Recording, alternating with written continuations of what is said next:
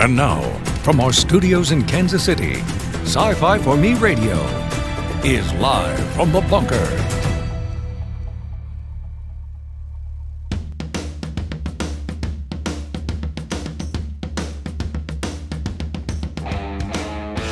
All right, here we go, ladies and gentlemen. Welcome.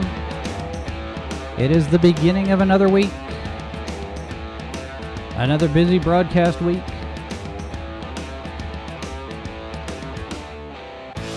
Glad to have all of you here. My name is Jason Hunt. I am the editor here at Sci-Fi for Me, and we are live from the bunker, broadcasting to Odyssey, YouTube, and Facebook today. Happy to have all of you here. The live chat is active. You can also leave a comment if you're not with us live. If you're here in playback, that's fine. Email address livefromthebunker@scififorme.com. We have a newsletter if you want to sign up for that. This show and the H2O podcast are both available as podcasts as well on a number of different podcast platforms. If you prefer to take us with you and listen while you're going about your day, I know there are a few people that do that. And it's good to see all of the traffic that we've got. Listeners in Australia and Germany and Iceland and Russia. People from all over the world. We're glad you're all here with us as well. Oh, what a day. What a day. What a day. All right, so a few things going on. Yesterday, we dropped a new Salacious Crumbs. Just a real quick programming note reminder, Salacious Crumbs is now on Sundays at 5 p.m. Eastern, 4 Central. Episode 123 dropped yesterday. And of course, we've got the H2O podcast tonight at 9 p.m. Eastern, 8 Central. So we hope you join us for those as well. Because you never know, we might be talking about something interesting. Maybe. Over at scififorme.com, we are in the midst of preparing reports for the DC Fandom that happened over the weekend. So we'll be posting some articles, some different news that came out of that. Also, if you are interested in video games, right now as we're doing this show, intern Ryan is over at our Twitch channel. We call it Sci-Fi for Me TV.2, and he's playing Portal 2. So if you're interested in that stuff, video games and whatnot, go check Ryan out. Give us a follow over there. Right now, we're just on the cusp of 100 followers over there. It's not a lot, but you know our activity is relatively sporadic, so it comes and goes depending on how many people that we've got available. So there is that. All right. So a real quick thing. This broke this morning. Variety reporting, a number of the trades are reporting Disney has delayed the Marvel movies back one position in line, as well as Indiana Jones 5. So instead of Doctor Strange 2 going head-to-head with The Batman, they're going to move it back. So this is from the article. Disney has delayed release plans for several upcoming films, including Doctor Strange and the Multiverse of Madness, from March 25th to May 6th, Thor Love and Thunder from May 6th to July 8th, Black Panther Wakanda Forever from July 8th to November 11th, and with the Black Panther sequel jumping to November, The Marvels has been postponed to early 2023. As part of the rollback, Ant-Man and the Wasp Quantumania was bumped from February 17th to July 28th, 2023. And then we have Indiana Jones 5 going from July 29th of next year to June 30th of 2023. So they're delaying Indiana Jones almost an entire year. Okay, all right. But this is, studios do this. Hey, they saw the reaction to the Batman trailer, and everybody's all excited about the Batman, and Robert Pattinson has a chance to redeem himself with genre fans. Now, a lot of people have talked about how great an actor he is in other things, in other projects that don't have anything to do with superheroes or vampires. So this is Pattinson's chance to kind of get his geek cred back, I guess. I don't know.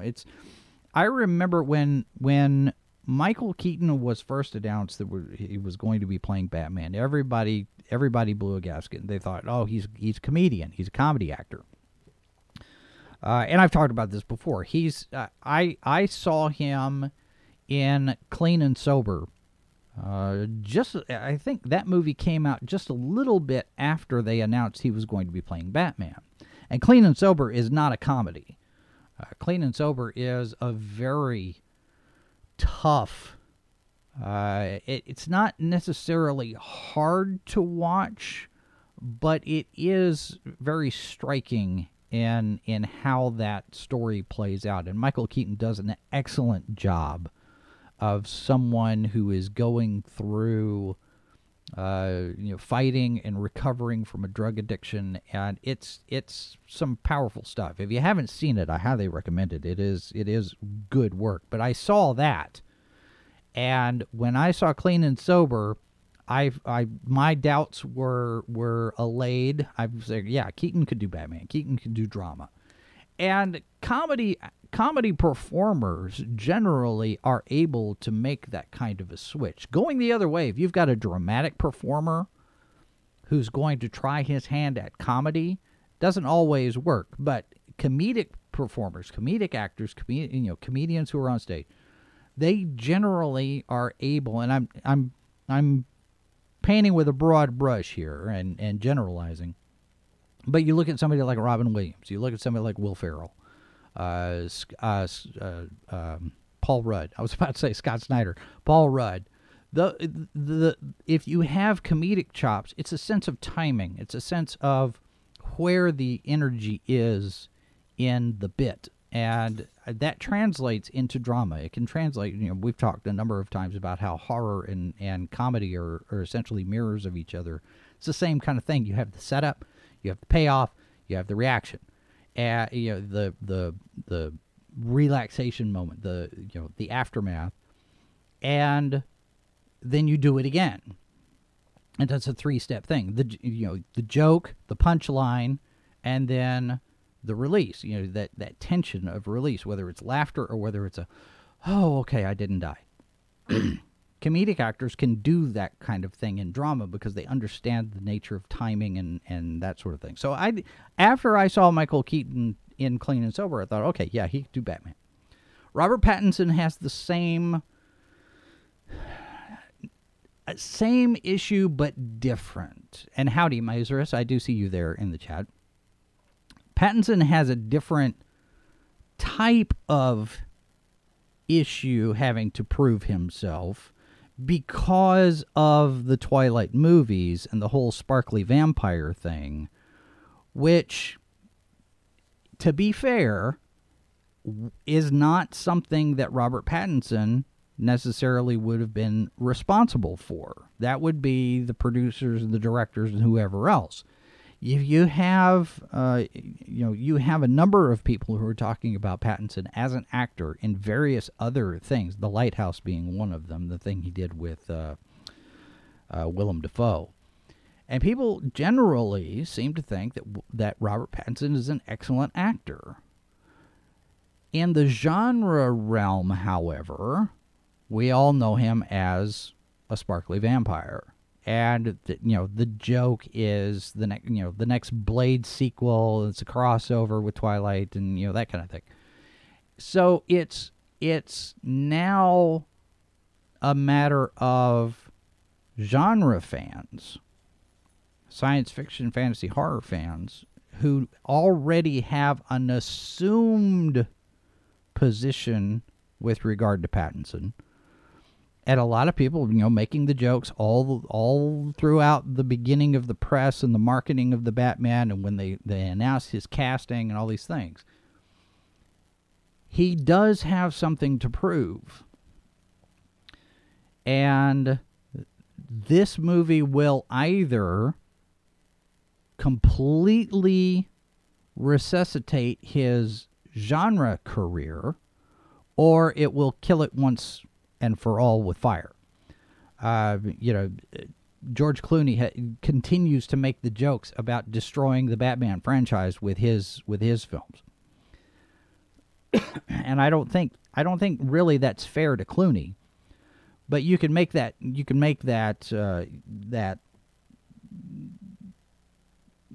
project forward on that and say, well, yeah, those films didn't do very much in the way of building the franchise. It did a lot of harm. But it wasn't Clooney's fault. I thought Clooney was fine as a Batman. The costumes, that's where it started to get a little ridiculous. And then you have, some of the over the top performances of everybody else. But I thought Clooney was fine. He was a respectable older Batman. And now we're going to get the younger Batman. We're going to get Batman Year 2. And it does, or Year 1, depending on how you look at it, but it does appear like they may be pulling from Batman Earth 1 storyline from Jeff Johns and Gary Frank. Maybe, at least in terms of the aesthetic and which universe they're in. But I'm looking at this trailer for the Batman, and I don't see what everybody else sees. I don't get what everybody is so rah excited over this, because it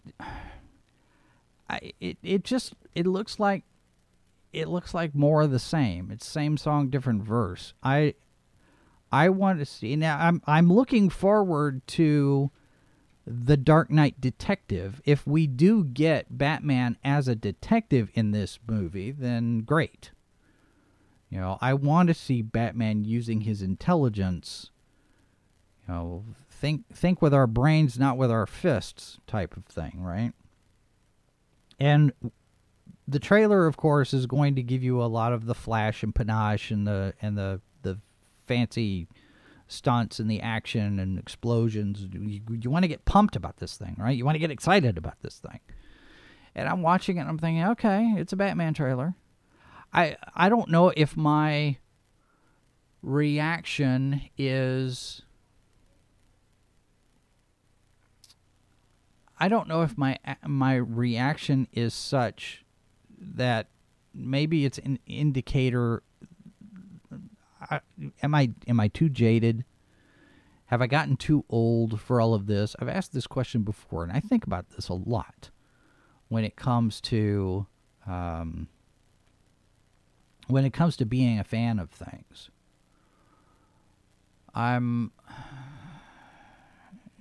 Are we burned out on Batman? I don't know. Robert's in the chat. He says, part of why you're not excited is, 1, you've experienced a dozen Batman movie launches. 2, you're too old. It probably is. Probably is a combination of those things. I don't know.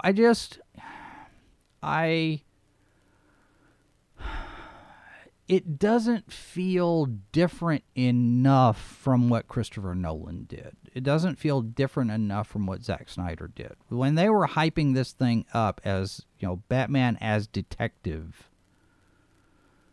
I'm expecting a little bit more of that to be in the focus of the marketing, because this is a new thing, right? It's a new type of story for Batman. But the trailers show the same thing again. It's not any different from anything that we've had since Burton's movies. And I'm just not that excited about it. I'm not impressed. Yeah, some of the stuff, okay, that's clever, and that's an interesting shot, and okay, but it left me feeling no interest whatsoever. I mean, I might go see it, but I don't have a burning drive to go see it. I don't have this craving in my gut that I've got to be there opening night and see this thing. I don't know. I'm just frustrated, a frustrated fan, I guess, because we're not getting anything new with this stuff. Which might not necessarily be a bad thing. I mean, when you do get something new, you don't necessarily like the new stuff either, because here we are coming out of DC Fandom. We've got Superman's motto being changed. It's no longer truth, justice, and the American way. It's now truth, justice, and a better tomorrow. Okay. This is Variety reporting. Adam Berry, the article author, quote, reading from the article here, Superman is officially moving on from the American way. Jim Lee, chief creative officer and publisher of DC, announced on Saturday during the virtual fan event DC Fandom that the Man of Steel's motto will be evolving from the well-known mantra that he fights for truth, justice, and the American way. Superman's new mission statement, truth, justice, and a better tomorrow. In a press statement, the company said the decision is meant, quote, to better reflect the storylines that we are telling across DC and to honor Superman's incredible legacy of over 80 years of building a better world. I want to stop right there. Because when I heard this, truth, justice, and a better tomorrow, little red flag. Hang on. Hold on. Flag on the play. Blow the whistle. And reading this, 80 years of building a better world, I'm thinking, where have I heard that before? Where? Something about building, something about better. No, surely not. It's a very pertinent question to ask, how do we build back better? To build back better or whatever. We have a chance to reset the clock and build back better than before. Have we heard these words before? Have we heard these words before? I mean, it's one of those things. I think we've heard this before. To do things differently, to build back better.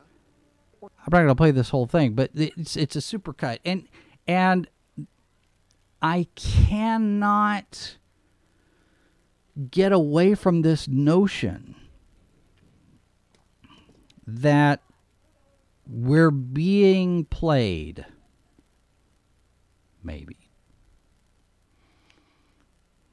Sci-Fi's Knob in the chat. Good to see you there. We are the old generation. We feel no highs or lows. What's that like? Meh. Mazer says, Jason has really collected a legion of like-minded, intelligent, snarky folk on this channel. How fun is that? Well, yes, I do appreciate. I do appreciate those of you who are in the chat. I am going to get rid of. I'm going to put you in timeout for. No, I'm going to make that permanent. Just go away. So somebody over there in Odyssey deciding to be a little bit more rude than I'm willing to take today. But this notion of the whole build back better and the Great Reset and all of these things that we've been looking at on the political front. Now suddenly we have this slogan for Superman who wants to fight for truth, justice, and a better tomorrow, and couching it in the way they have with the press release talking about 80 years of building a better world. Like, hold on, that's just is DC actually doing what I think they're doing? Is DC participating in the propaganda campaign to get everybody inculcated and indoctrinated into this idea that the Great Reset is going to be a good thing? Because I don't think the Great Reset would be a good thing. And the only thing standing in the way of the Great Reset, ladies and gentlemen, is the American way. Our guaranteed freedoms, which are under assault right now, it makes a big difference. And if DC is going to go this next thing where his next fight, this, of course, Superman's son, Jonathan Kent, this is not Clark Kent, but the general population is not going to pay attention to that. Superman, and we've seen this before, Action Comics 900, when Superman renounced his American citizenship and he decided, I'm a citizen of the world. Well, that Superman is gone. And now we're dealing with Jonathan Kent, the son of Superman, the son of Kal-El, as the current Superman, because Clark is off on War World, away from the planet and not here. So this Jonathan Kent, this Superman, here, this is cover art for Superman, Son of Kal-El, issue number 7. Now, issue number 5 is where he's coming out as bisexual. Issue number 7, he's going to jump right here with this whole climate change protest thing, and this is part of the problem with injecting current year real-world politics into your stories. Now, 9/11 was a very unusual set of circumstances with the comic book publishers, because this massive event that happens in New York, where a lot of superheroes are based in the comics, especially Marvel, you can't ignore something like that. But as has been pointed out in several places over on social media, when it comes to things like climate change,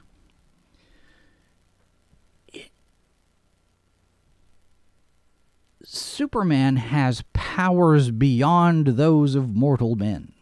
We've heard that before, right? Faster than a locomotive, faster than a speeding bullet, more powerful than a locomotive, right? Also, in these comic book universes, there are people with the power to control the weather. This kind of thing here, where Superman is protesting climate change, how hard would it be? And this would be a very boring story, but how about Bruce Wayne, Lex Luthor form a little consortium, and they bring in Mr. Freeze, Captain Cold, and the Weather Wizard, and let's knock out climate change here in about 10 minutes. That's all you have to do. Over on Marvel's side of things, just call Storm.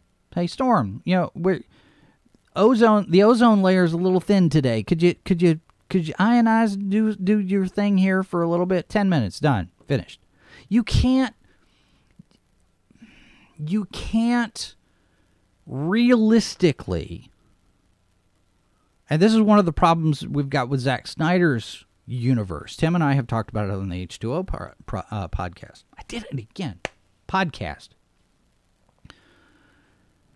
Where you're injecting superpowered alien beings and or mutants into the quote-unquote real world. You're going to apply real-world physics. You're going to try to put in real-world politics and political realities and socioeconomic stuff and all of the current year. And you're going to stick superpowered beings in the midst of all of this. It doesn't work.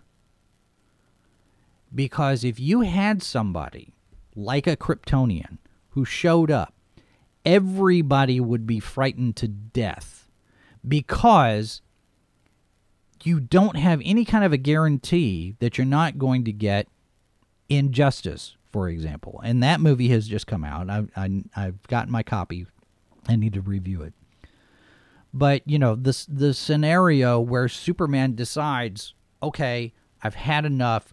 I'm taking charge. I'm going to be the one to make policy, and you're going to run with it, and you're going to do what I say because I have the power to kill you with my laser eyes. It doesn't work. That's why comic books are supposed to be an escape from the doldrums of reality. That's why comic books are supposed to give us some place where we can go and just kick back for half an hour or 15 minutes or however long it takes you to read a comic book. Just enjoy the story. If there's some subtext and you get a message out of it, okay, fine. But that shouldn't be the end-all, be-all of all of this. And Tom Taylor, as the writer, should understand this is not going to appeal to a big audience. This is the Tumblr crowd or the TikTok crowd. This is Twitter. Nobody else cares. I don't know.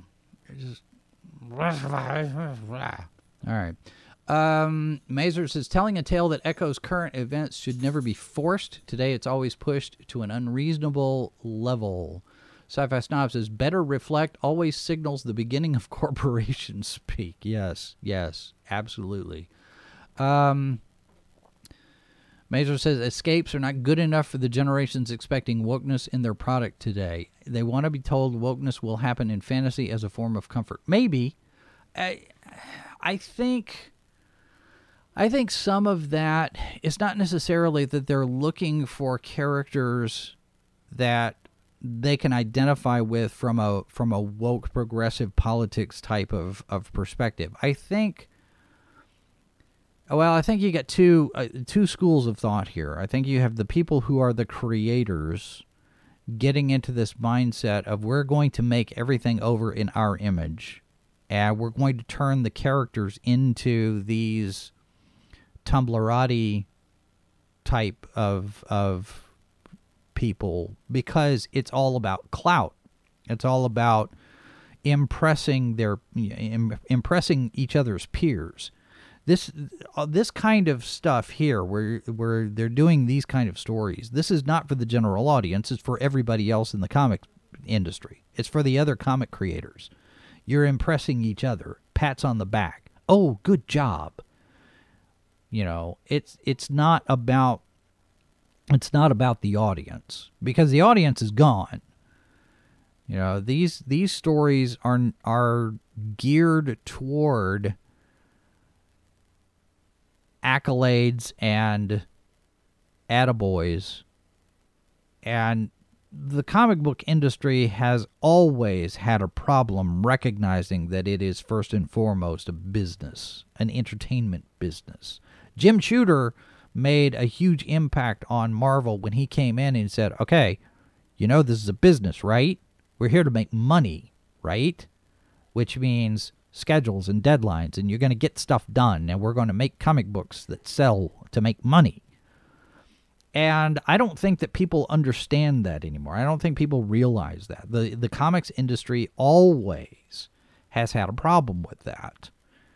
And now with social media and Twitter and TikTok and all this other stuff, they're even more mired in this clout chasing, you know, give me my cookie, look what I did. You know, I'll sit up and beg and do my tricks for you know, it's dance monkey dance. But it's not to impress anybody that's going to buy a comic book. It's going to impress, quote unquote, it'll impress the Twitter crowd who doesn't buy comic books. And they're a bunch of 15 to 16, 17-year-olds or media. And they want to impress people like Gail Simone or Alex DeCampi or Heather Antos. You know, it's a variation on the old boys club. Only now it's the progressives club. It's the progressive party.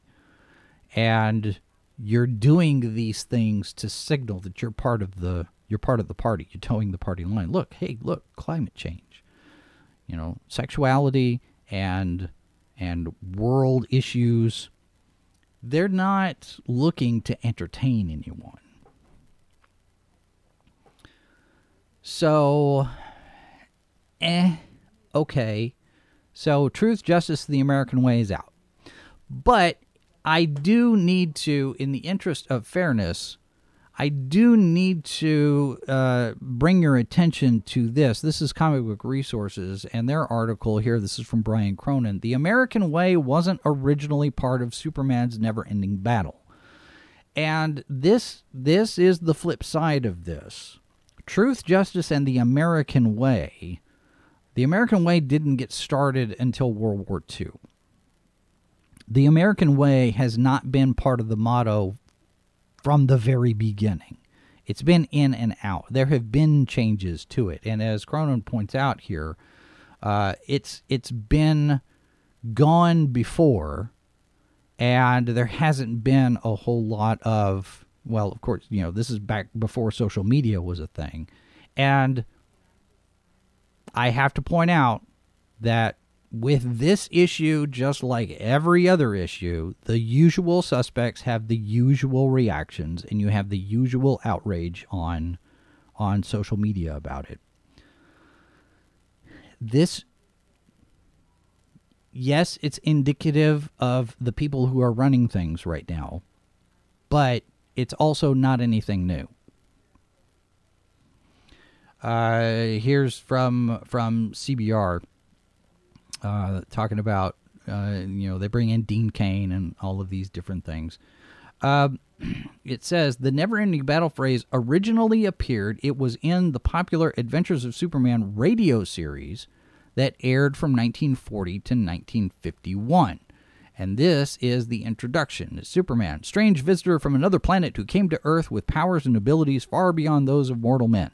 Superman, defender of law and order, champion of equal rights, valiant, courageous fighter against the forces of hate and prejudice, who, disguised as Clark Kent, mild-mannered reporter for a great metropolitan newspaper, fights a never-ending battle for truth and justice. And that was it. That's all there was. The American Way didn't get added until we got into World War II. I mean, truth and justice was all we got in the Fleischer cartoons. It was mid-1942, the United States in World War II, the phrase the American Way was added to the opening of the series. This is the Fleischer series. But later in the decade, after the war ended, it was dropped once again. In the Superman serial of 1948, which had the Man of Steel's origin, Pa Kent tells him he must fight in the interests of truth, tolerance, and justice. So the American Way hasn't been there all the time. And the Super Friends, truth, justice, and peace for all mankind. So this is Tempest in a Teapot. People are going to find the thing to complain about on the one side, and people are going to find a reason for it. Oh, yes, well, of course, the American Way is bogus. We should get rid of it. You're on the other side. For me, I don't care. It's Tempest in a Teapot. This is a bunch of noise, monkeys dancing in a circus. And it just really, let's find something to complain about, right?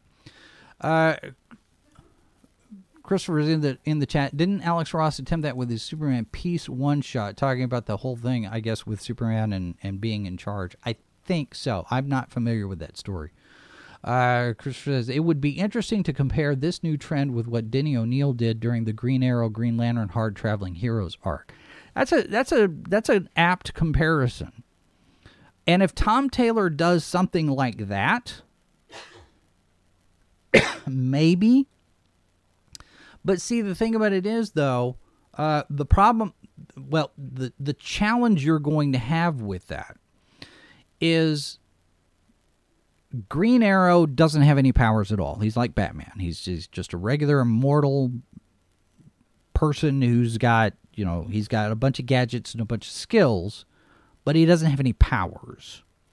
Green Lantern, Hal Jordan, is the same way. He's immortal and he doesn't have any kind of powers himself. The ring gives him powers, but if he doesn't have the ring or the ring's not charged, then he doesn't have any powers. So, and I think, if I remember right, there was a point in that arc, or it might have been later, and I'd have to go back and look it up and try to find this again. But there was a point where Hal Jordan didn't have his ring, or he got kicked out of the Corps. There was something there with him being expelled from the Green Lantern Corps for a while. I think he still had his ring, but they had limited what he could do with it. I may be remembering that wrong, so don't hold me to that.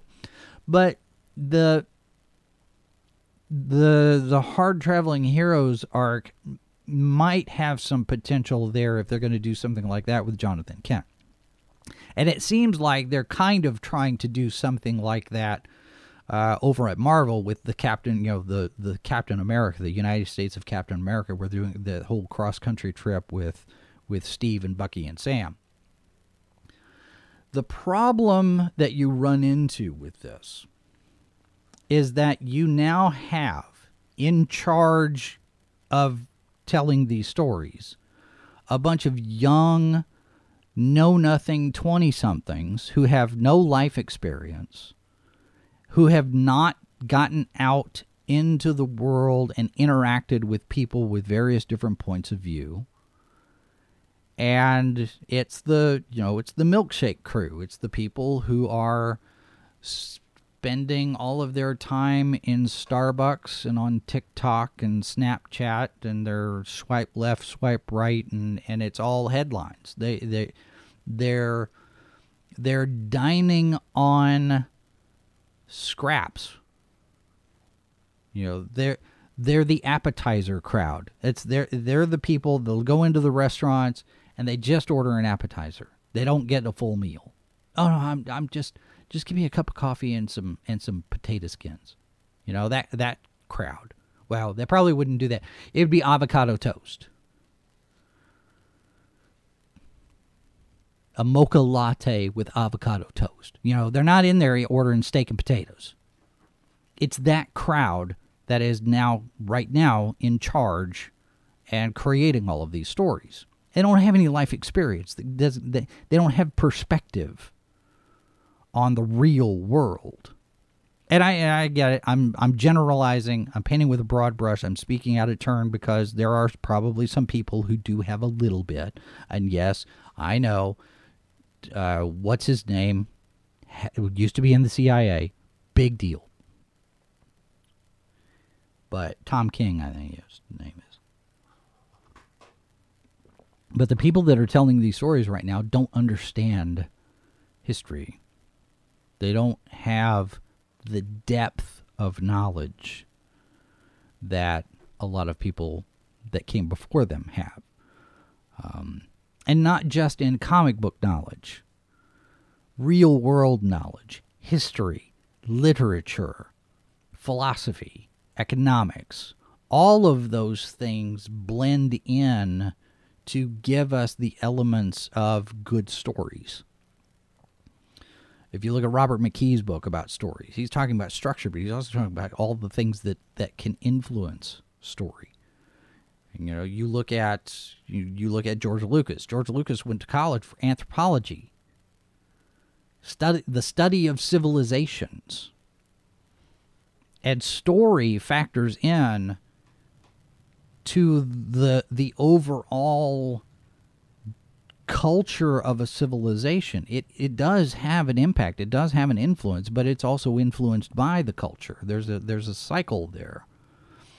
And when you don't understand one, you can't do the other. If you don't understand your history and your philosophy and your civilization and your culture, you can't tell stories about that culture. You can't, and this is not only black people can write black culture stories. They're not like that. I'm talking about just in general, an understanding of people, an understanding of how humanity works or doesn't work, depending on what kind of story you're telling.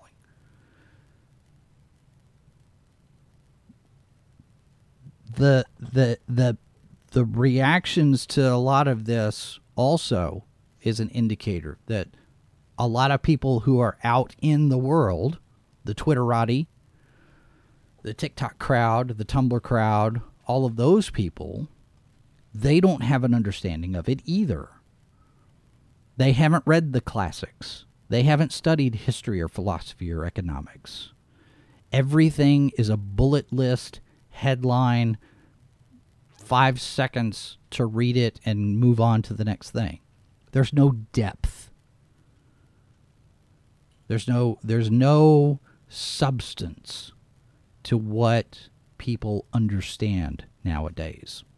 And a lot of it's younger people, yes, but older crowd too. Especially if they dive into a particular political ideology that's based on propaganda and facades, the superficial. If we focus so much on the superficial and we don't focus on the substance, then we're going to fall behind in a number of different areas, number of different realms.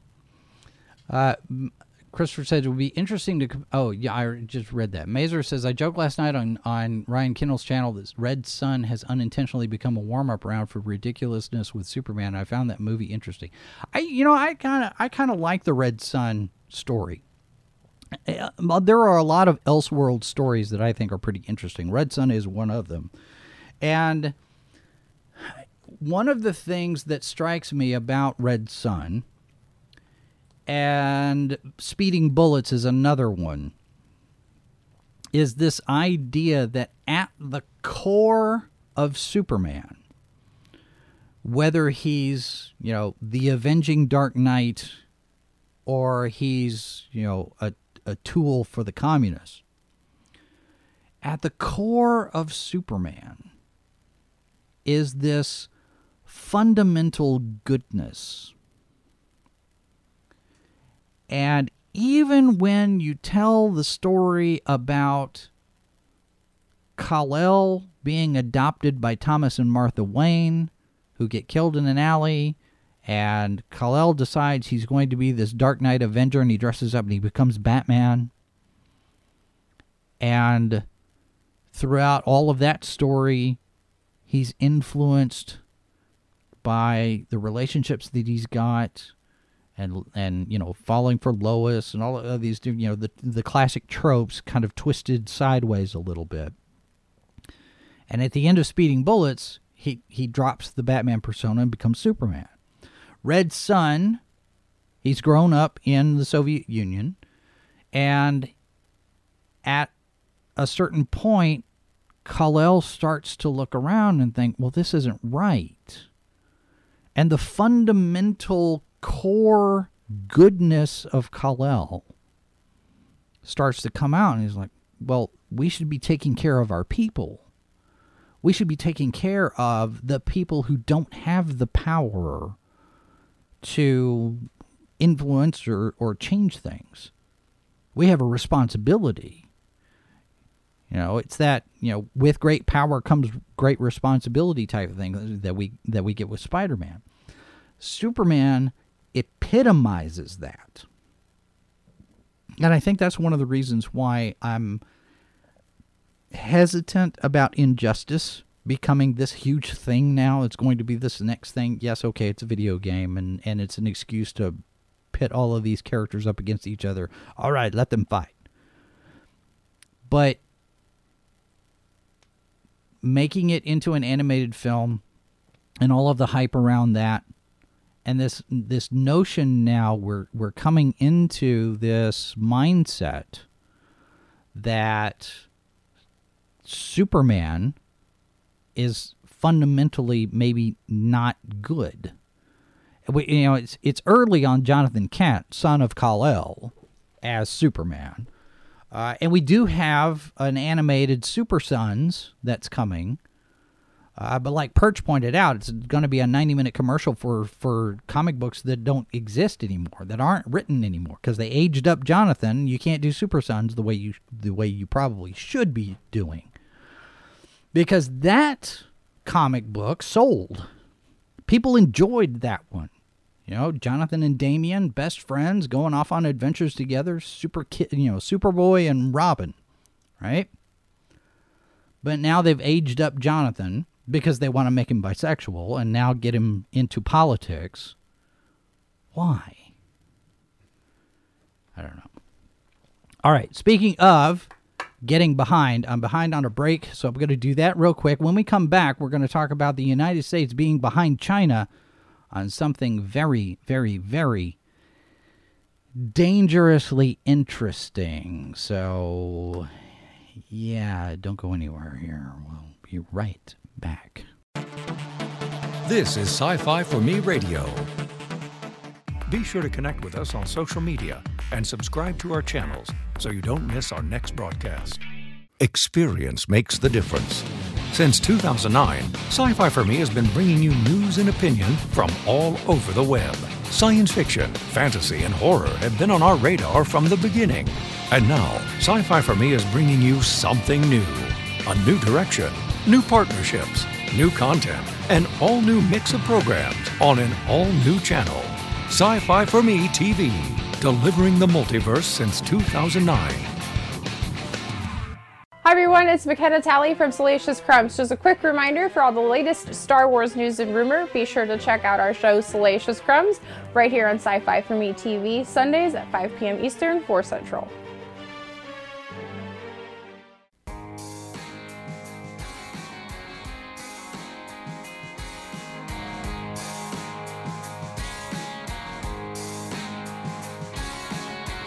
Back live from the bunker, Jason Hunt here. Happy to have all of you with us. I'm going to switch gears here for just a couple of minutes here at the tail end of this hour. A couple of things. One, I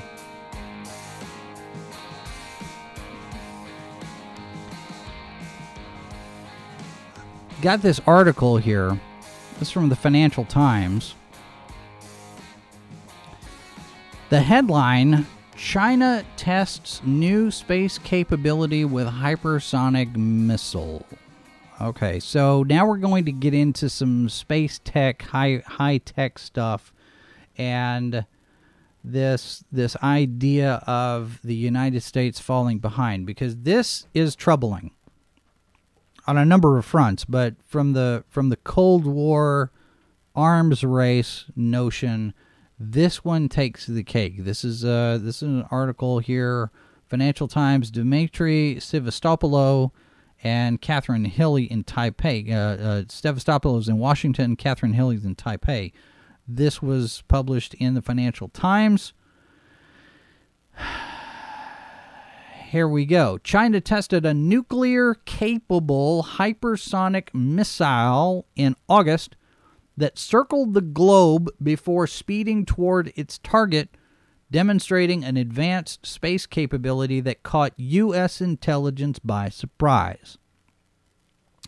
5 people familiar with the test said the Chinese military launched a rocket that carried a hypersonic glide vehicle which flew through low-orbit space before cruising down towards its target.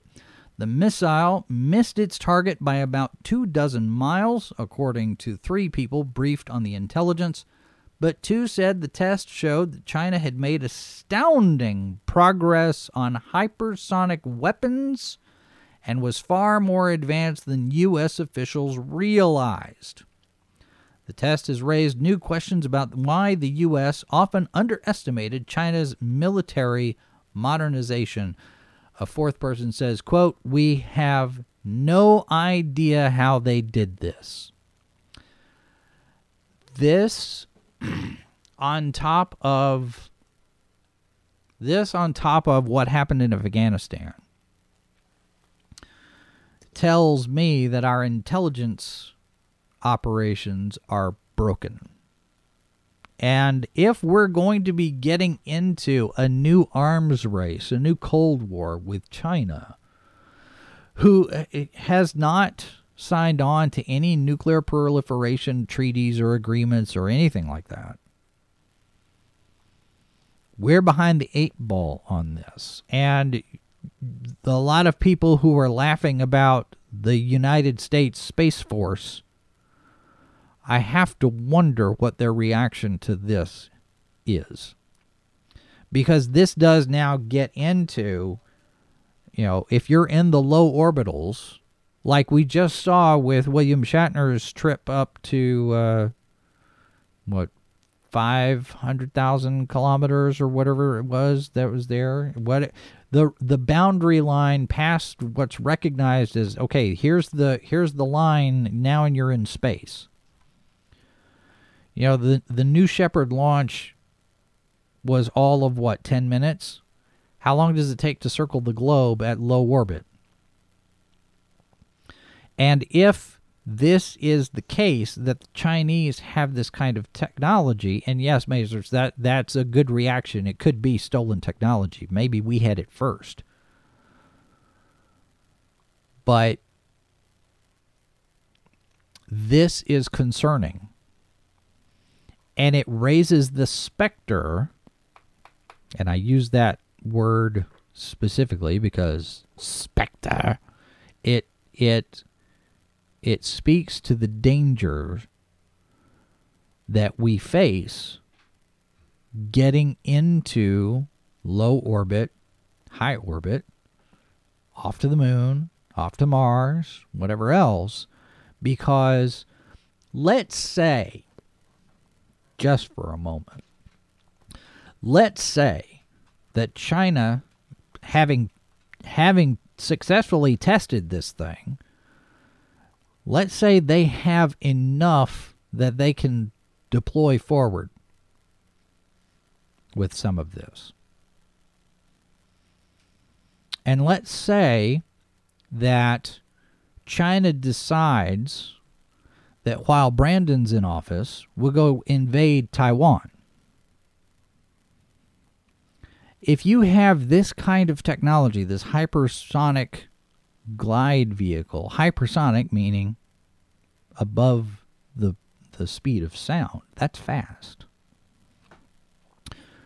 You point it and you fire it, and we don't have any missile defense technology to counter it, at least as far as we know. Mazer says, DARPA and Raytheon have been testing U.S. hypersonic weapons for the last few years, just pointing out we do have it. And I can believe that we have it, but I also believe that the current leadership doesn't have the political will to do anything with it. I think you're right about China planting a flag on the moon. I know they've sent a mission there, a lander or a probe or some kind of a little thing, kind of like what we've sent to Mars. And yes, I think China is flexing its muscles all the way around. And I think that the previous administration had a little bit of foresight in creating the Space Force so they can concentrate specifically on the upper atmosphere, the low and high orbits, L5 position, Lagrange positions and all of that, and whatever activity happens past that out to the moon and Mars and such. Because it is a different area of operation. It is a different theater of operations, if you will, because there are no boundaries in space other than territorial ownership of the crafts. I mean, if you have a space, the space station is the International Space Station, but you've also got the Chinese space station. And I would expect that the Chinese space station would be considered Chinese territory. And now you're going to have to define your parameters again. Okay, well, how much of this is, how do we define international space like we do international waters? Where's your border? Where's your property with relation to everybody else? And if China is going to have this kind of a technology, and they're actually actively pursuing it, unlike us, and I don't know that we are or not, but you've got a general out there who's posting on Instagram her manicure and complaining that the dress code doesn't allow for the manicure, so, now that I'm coming back off of vacation, I'm going to have to get rid of it.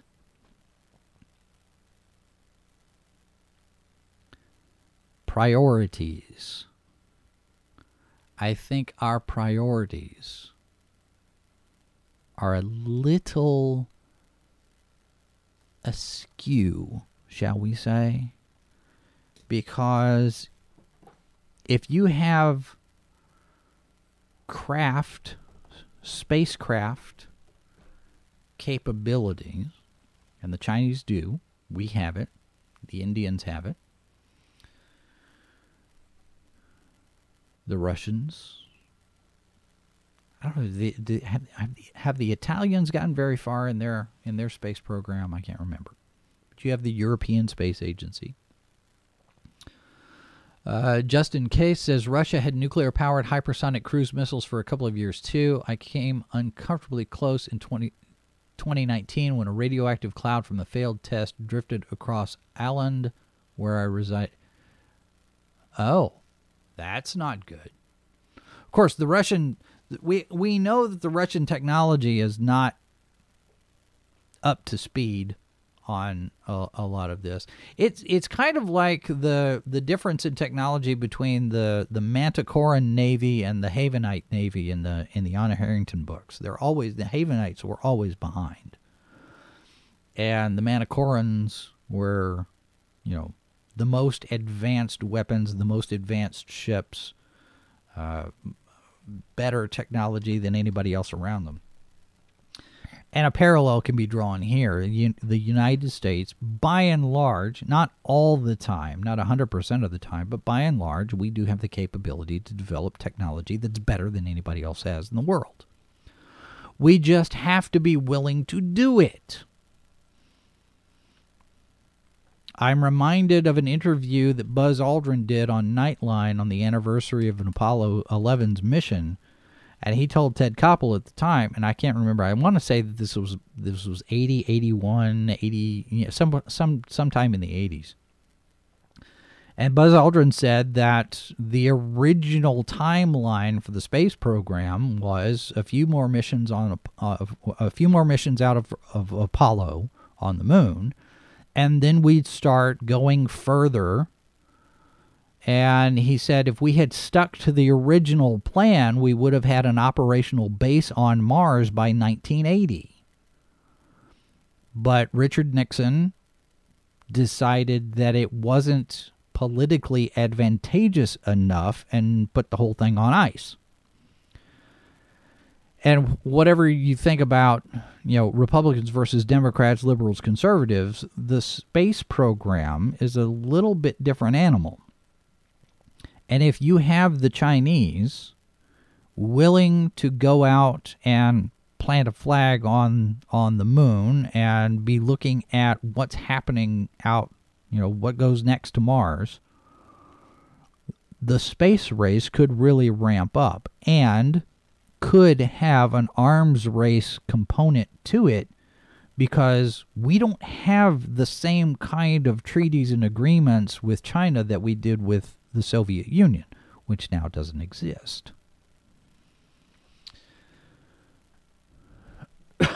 Excuse me. Mazer says, we are ironically about to go back to the moon. SLS rocket launched the unmanned capsule Orion for future manned missions around the moon, one orbit, then it returns, and manned missions start again. SLS rocket launches in November.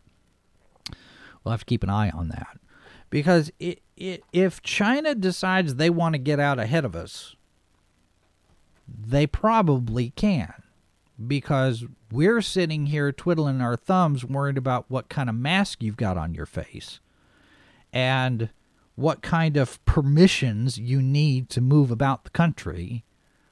And we're not focused on the existential threat that's presented to us by China. Because let's say China's got 4 or 5 of these hypersonic missiles.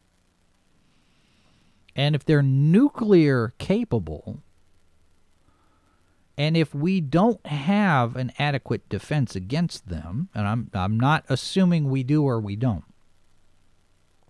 but that could do a lot of damage. And if China decides to invade Taiwan, and they will, it's not a question of if, it's a matter of when. It is coming. I fully expected it to happen before now. But we are on our way to a Hunger Games scenario, I think. Dystopian future where nuclear weapons become a new danger all over again. And we're going to sit here, like Mazer says, we're going to sit here twiddling our thumbs, arguing about pronouns and what bathroom you get to use. And we're not preparing for the threat that China poses, not just to the United States, but to the entire world. And China and Russia and Afghanistan and Iran, they're going to make a mess of things. And it's going to be up to us to stop them. Are we prepared? Are we prepared for that? We're going to be fighting each other when we should be preparing to fight them. Hopefully it doesn't get to that point where we have to fight anybody. But there we are. All right, that's going to do it for us today. Thanks very much for being here, everyone. Thank you for your comments in the chat. Go over to our Twitch channel, twitch.tv/sci-fi for me, and give Ryan a few eyeballs over there for a little bit. He's playing Portal 2 still, I think probably for another half an hour or so, or maybe another hour. Let me look, see what he said he was going to do, because he's on there right now as we speak, and he's going to be playing for another 15 minutes or so. So go jump in there, say hi, tell him I sent you, and we will be back tomorrow. We may have a guest tomorrow, but I'm not sure yet because he might have jury duty. So tomorrow, we'll see.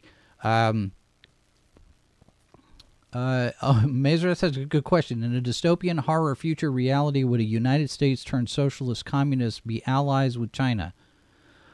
Probably not, because it would be a different kind of socialism. Oh, Ryan just got off the stream, so you missed your chance. We'll do it again. So that's how it goes, right? You know, live streams just pop up and then they go away. All right, thanks very much for being here, everyone. Remember, they want you to think that there are 5 lights, but there are only 4 lights. Back tomorrow.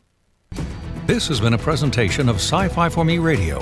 Copyright 2021 by Flaming Dog Media, LLC. All rights reserved. No portion of this program may be retransmitted without the express written consent of Flaming Dog Media.